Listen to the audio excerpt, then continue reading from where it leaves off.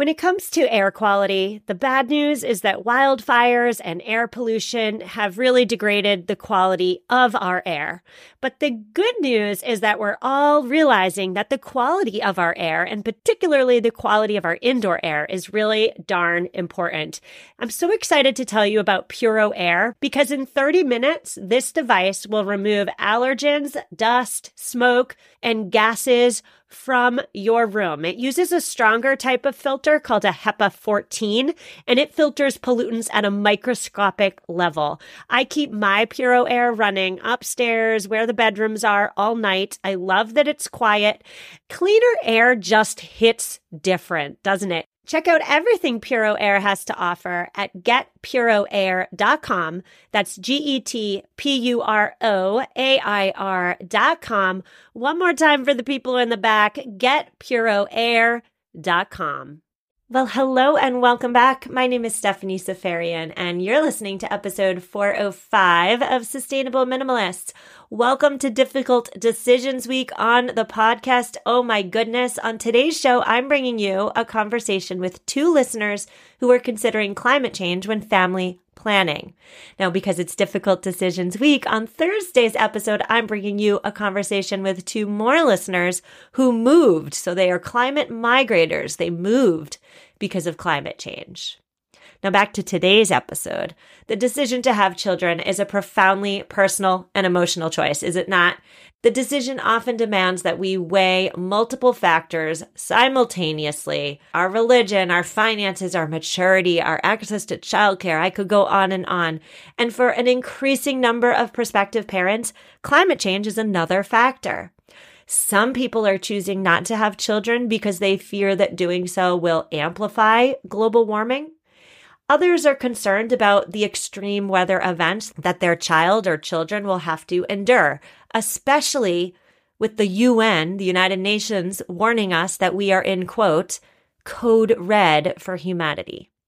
And so today I'm introducing you to two members of our Sustainable Minimalist community. They're longtime listeners, and they graciously volunteered to come on and get vulnerable and talk about the ways in which climate change factors into their family planning.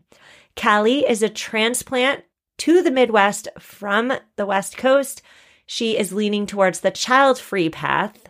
And Amanda was born and raised in the Midwest. She and her partner made the intentional decision to have one and only one child. Now, it is disclaimer time. You knew a disclaimer was coming. I have no desire whatsoever to be part of your family planning. And I'm 100% sure that Callie and Amanda do not either. I know that babies and family sizes, these can become combative topics. And so I want to be 100% clear at the outset. This is not a prescriptive episode. No one is telling you what to do. No one is even suggesting what you should do. I have only one goal today, and that goal is to amplify the voices of two women who considered climate change when determining the sizes of their own families. So one more time with the disclaimer, you know what's best for you. Amanda and Callie, I'm so thrilled to have you on the show. How are you? I'm really well. I'm so excited to be here. Yeah, same. Just really excited. I've been a long time listener of your podcast, so this is really cool that I get to participate. Well, again, thank you guys for coming on to discuss your personal family planning behind the scenes.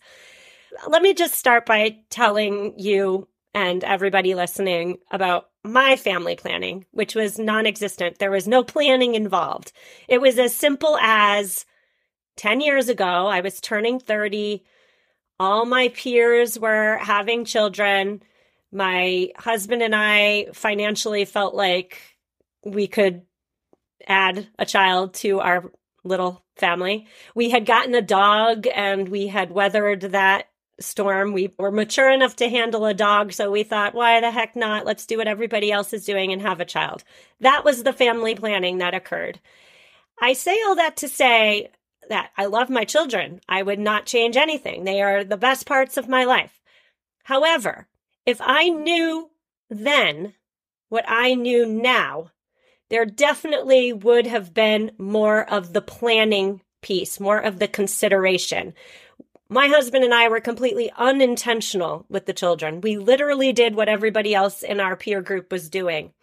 And so I just want to commend both of you at the outset for considering the multitude of factors that go into having a family, right? And so, Callie, let's start with you. Your friends and peers are settling down and having children. What is that like? Are you feeling pressure? And if so, from what, from whom? Talk to me about it. Yeah, there's so much pressure. So actually, it's crazy. My husband and I, we were the first ones married in our circle. So we've had this pressure for a solid 5 years. And everyone else has caught up to us, and now they've lapped us in the traditional life plan.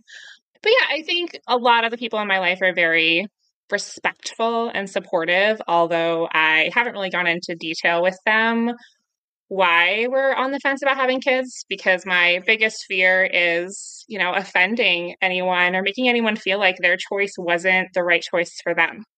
But I definitely do have a lot of grandparent pressure and just family pressure. They like us and they think we'd be good parents, and I love the compliment, but I'm not sure if that's the right path for us. And your partner, where do they fall on this topic? They actually align with me really well. So we've always been on the fence about kids, and that was our original intent when we decided to get married, and we've never really changed from that. We've talked about it multiple times, but our decision hasn't really shifted at this point. It's really hard, I can imagine, because when I got married, there was a couple of years there where we were newlyweds and we were not thinking about children, and the pressure from the grandparents, just the grandparents alone, was so heavy, because what do you do after you get married? You have a child. We have a child, right? And so, Amanda, you're on a different side of the coin. You have one child, and I believe you're stopping at one. Correct me if I'm wrong, but what factors played into you and your partner's decision to have one child? To start off, I grew up as an only child to a single mother and had a less than ideal childhood experience. So I never thought that I would be a mother myself. It just wasn't something that I desired. And then when I started dating my husband, I met my person that kind of made me feel like, I think I could do this with you. I think we would be good together. And after we got married, we briefly thought about adoption, but then got overwhelmed with that process. So then after 8 years together, 3 years married, we made the conscious decision to try making a baby. So we thought we made we're scientists. So we like the data part of spreadsheets and making lists. We came to the conclusion that we have good DNA and good life skills. We have a stable home and finances, and we have an opportunity and desire to create a kind, compassionate, and critically thinking human.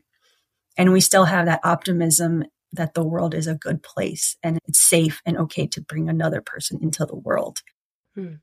So I know this is a really hard thing to quantify, but if you could give a percentage, so the decision, all the factors that went into the one child decision, what percentage of that decision would you say was due to climate concerns? That is hard to quantify. It was all the decisions were equal, I feel. So climate change had an equal weight as postpartum depression, as finances, as we have a small house and we don't have another bedroom and we don't want to buy another car. So all of those are also climate change factors. If we needed a bigger house, we would have to have more to heat it and more carbon emissions just to exist.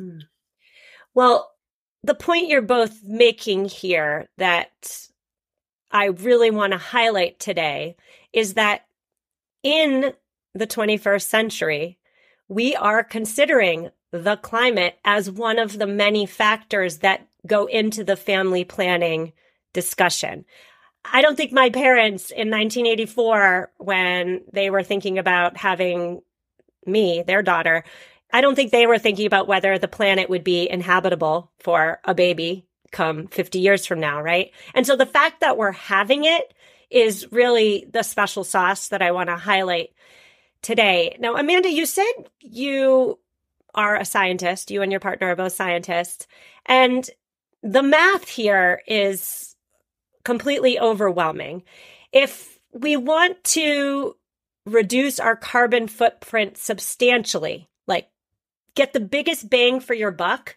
It's having fewer children. Now, there are a lot of numbers out there, but one set of numbers that I read in preparing for this interview was that when we consciously decide to have one less child, we are reducing our emissions by approximately 60 metric tons per year. I'm wondering, Callie, these numbers, 60 metric tons a year you can reduce from your carbon footprint by having one fewer child. Do those numbers mean anything to you, or are your concerns about having children more emotion-based? Oh, yeah. No, those numbers mean everything to me. I am a former educator. I taught environmental science at the high school level for a few years. And that was my favorite unit actually to teach my 11th and 12th graders, was about how many resources we're consuming. And when you look at the global usage of resources and talk about developed nations versus developing nations and how much we're using, talking about diapers and how many diapers you go through, and just, the impact of raising a kid on this planet. For someone like me who, being a mom has not always been something I identified as, like I've never even considered that as part of my personal identity, those numbers are definitely a really important piece of swaying my decision.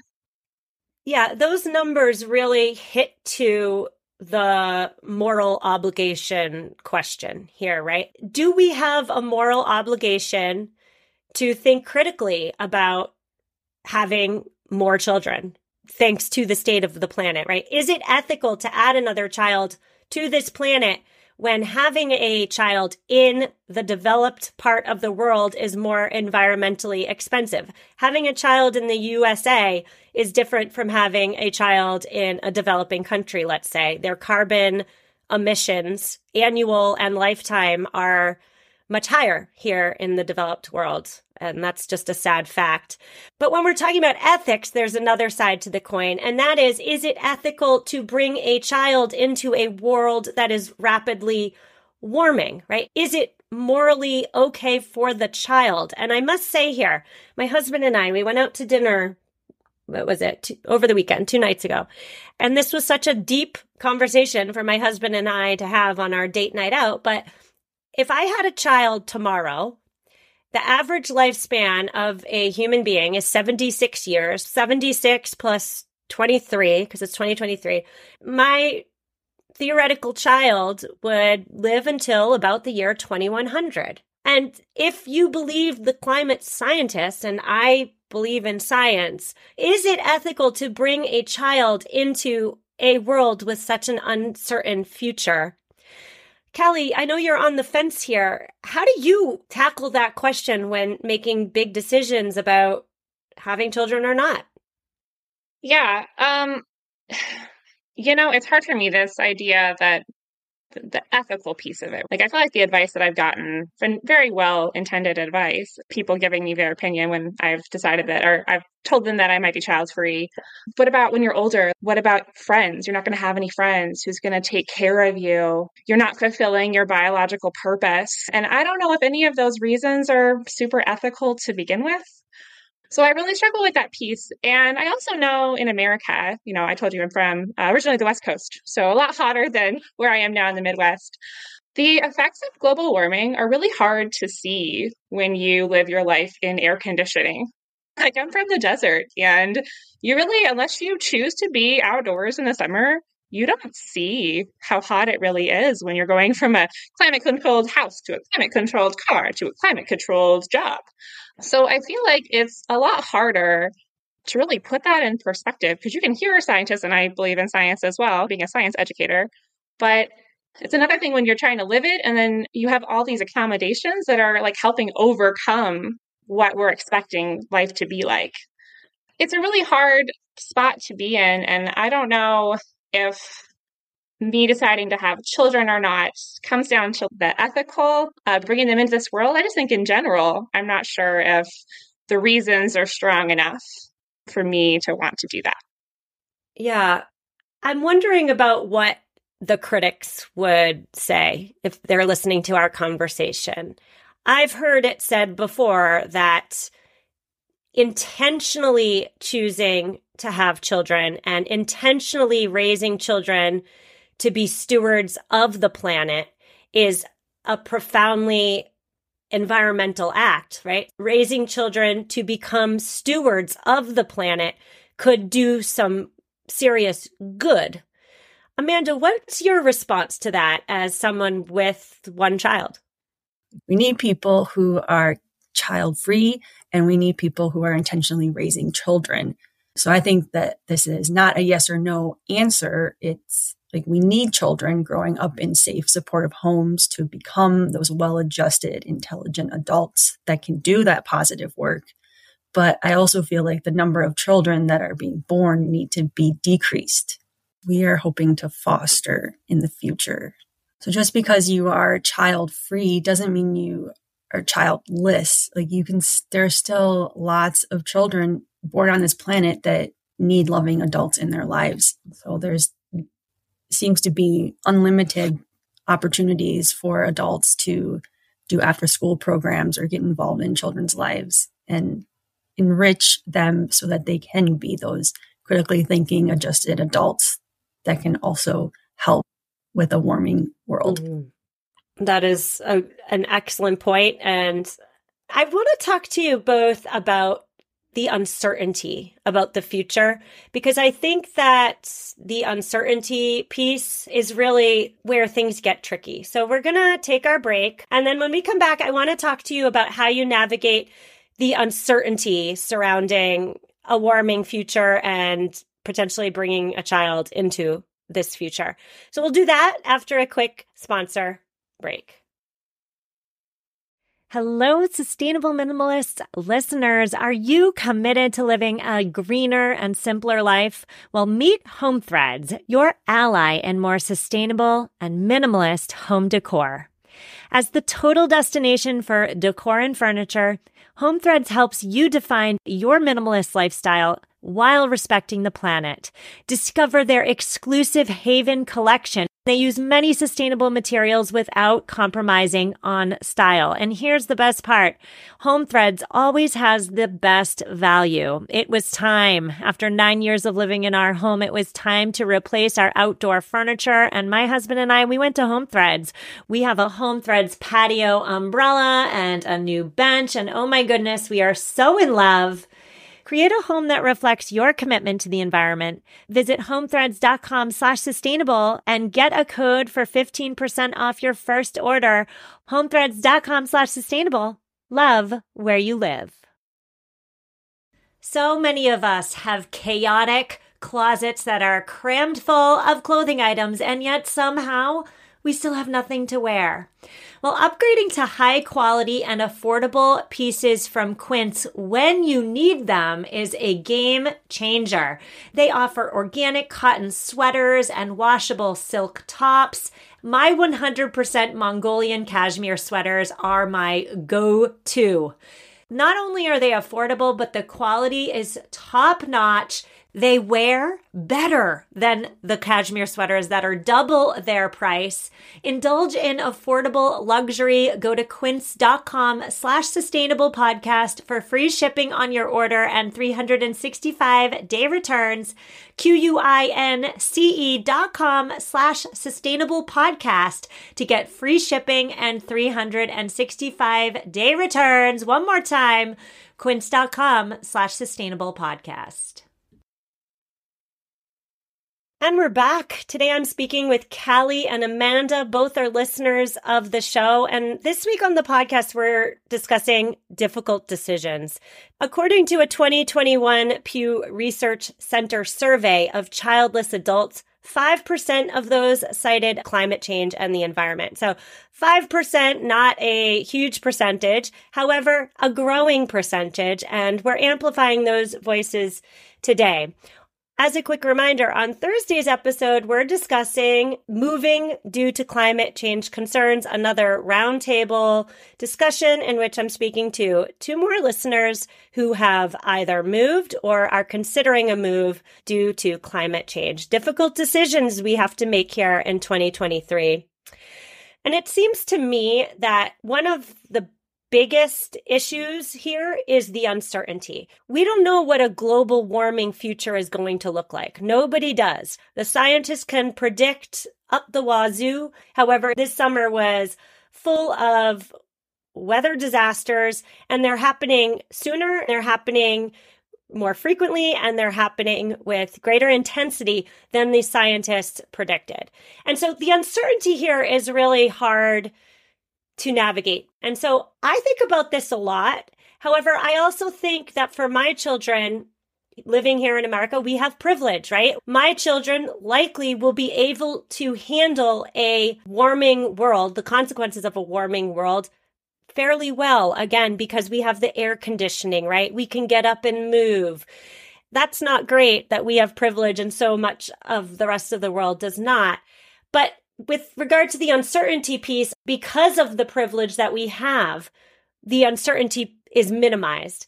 And so I guess, Amanda, I'll throw this out for you. Does uncertainty add to your decision to say one child is plenty, or it doesn't even come into your thoughts? It comes into my thoughts. I am an anxious person and I worry about everything. Yes. Callie, same question. How does the uncertainty about what exactly the future will look like, how does that play into your decisions with regard to having children? Yeah, well, I think you hit it a little bit earlier. Being from a developed nation, we have a privilege, right? And we have the ability to negate a lot of some of the worst effects. Like you said, people can move, people have air conditioning, we have the resources that we can do different things where folks in developing nations don't have that. And so I feel like it's actually probably a stronger reason for me that I feel like it's my, not responsibility, but it's really important that I make a sound decision with my partner on this, because the impact that my kid could have would be so much bigger than the impact of someone from a developing nation. And so I think that the privilege piece is really important to remember. And the uncertainty, I don't know, I believe the climate scientists. I don't think we're going to go extinct within my kid's lifetime, but I think life could be tremendously harder. And I don't know if I could handle that. I don't want to call it guilt, but that knowledge, knowing that I had the choice, that's really hard for me to navigate. Yeah, something you said there really hit me. And it's that, life is really hard.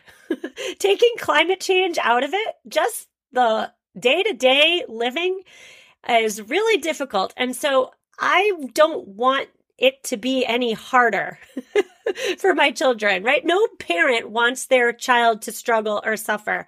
And so I'm wondering whether struggling and suffering will be magnified in the coming decades thanks to climate change. And again, we just don't know. But again, if we're to believe science, the answer is, of course, yes.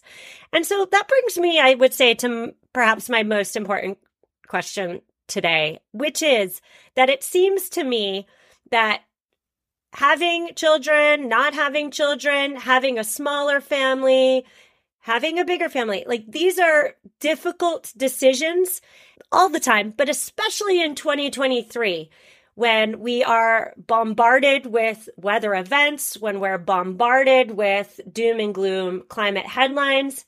And so it seems to me that the family planning conundrum comes down to having hope. Like, do you have hope that humanity can get us out of this mess or not? How hopeful are you? The Amanda talking on this podcast is hopeful, but the Amanda having real talk with my best friends is not very hopeful. But that doesn't change how I'm going to live my life. I'm still going to do everything I can that's feasible to be a sustainable minimalist. Callie, same question. Are you hopeful? No. And I don't want to make that sound like I am doom and gloom and we're all doomed. I feel like we live in a world that has proven that we're selfish. And I really worry about how that's going to play out in 50, 100, 150 years. So I want to, but I will say, like, my best friends and my sister and my family all have these beautiful kids, and I so love being a part of their lives. And I think that's my role. Is my partner and I, we want to be involved, and we want to take care of the people that are here and leave our legacy and our impact with our communities and help support folks that have chosen that path, even if we don't choose that path for ourselves. So I am hopeful for the change we can make while we're here, but I don't know if I have hope that we're going to get out of this situation as a whole. I must say, I'm sure you guys are wondering, what do you say, Stephanie? Are you hopeful? The answer, so I'll say that my level of hope ebbs and flows, depending on what the news headlines say at the moment. At this moment in time, I will say I'm deeply concerned. My final word for this discussion today, and I'm going to ask you both for your final words as well, but this is a decision. It's a difficult decision. It is Difficult Decisions Week on the podcast. This is a decision that no one can make for another person. It's a personal decision. Whatever decision you make, it's the right decision for your family. So go boldly with your decision, hold on to it tight, and don't waffle. Don't look back. Callie, any final words? I would just encourage folks to just do what you can. I'm a composter. I do as much as I can too. But if you can do what you can, you're going to leave it a little bit better than you walked in. I think back to your beginning comment also, Stephanie, on how it wasn't really a decision to have a family. It just is what you do. And so if all of us at least have that conscious decision with our partners instead of just doing it because that's what you do, but weigh all the factors, I think that's the way forward so that we have intentional families. I was just going to say, you both said similar things in different ways, but the take-home message is whatever you do, when you do it with intention, you're doing it right. I think that's what we're saying. Whatever you choose to do, just do it with intention. Amanda and Callie, I want to thank you so much for your time. I enjoyed every minute of talking to you. Thank you. Listeners, that's a wrap. Show notes are at mamaminimalist.com/405. Quick reminder, Thursday's episode, we're continuing Difficult Decisions Week. I'm bringing you a conversation with 2 more listeners to this show who have moved because of climate change. Now, I'll just give you a little bit more detail. One of my guests on Thursday, she lives in Phoenix, but she purchased a home in a climate haven for if and when she needs it. And my second guest fled a hurricane, moved north, and never went back. So that's Thursday's episode. I will see you then. Reach out if you need me, and take care.